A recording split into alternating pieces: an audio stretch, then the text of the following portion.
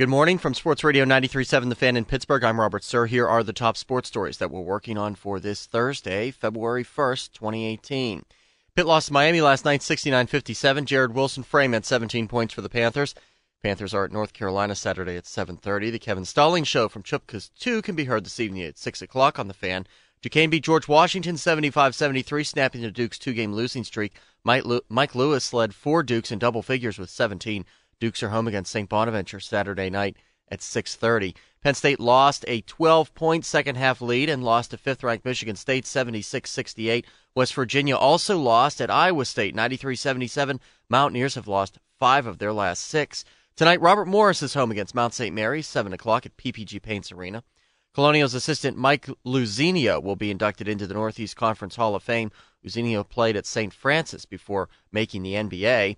Penguins winner Connor Sheary missed practice on Wednesday, lower body injury, according to Mike Sullivan, who says if need be, he'll just slide Brian Rust into the Crosby line. I think him and Connor share similar attributes there in their quickness and their puck pursuit and their ability to force turnovers or force errant passes by putting defensemen under duress.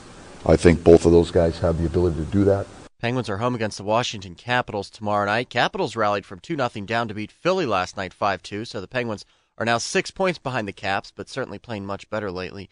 GM Jim Rutherford has a theory that the schedule finally worked to his team's advantage. Since we got to the midway point, we had our 5-day break, we had the Christmas break, we've had the All-Star break. The team hasn't traveled as much, had a lot more rest, and the guys have taken their game to a whole nother level. Our top players have been our top players, which you need, and everybody else has contributed in their own way.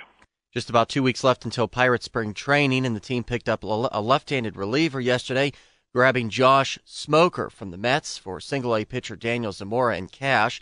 29-year-old Smoker was 1-2 with a 5.11 ERA for the Mets last season. He even gave up a 3-run home run to Andrew McCutchen in a Mets loss in June. I'm Robert Sir for Sports Radio 93.7 The Fan.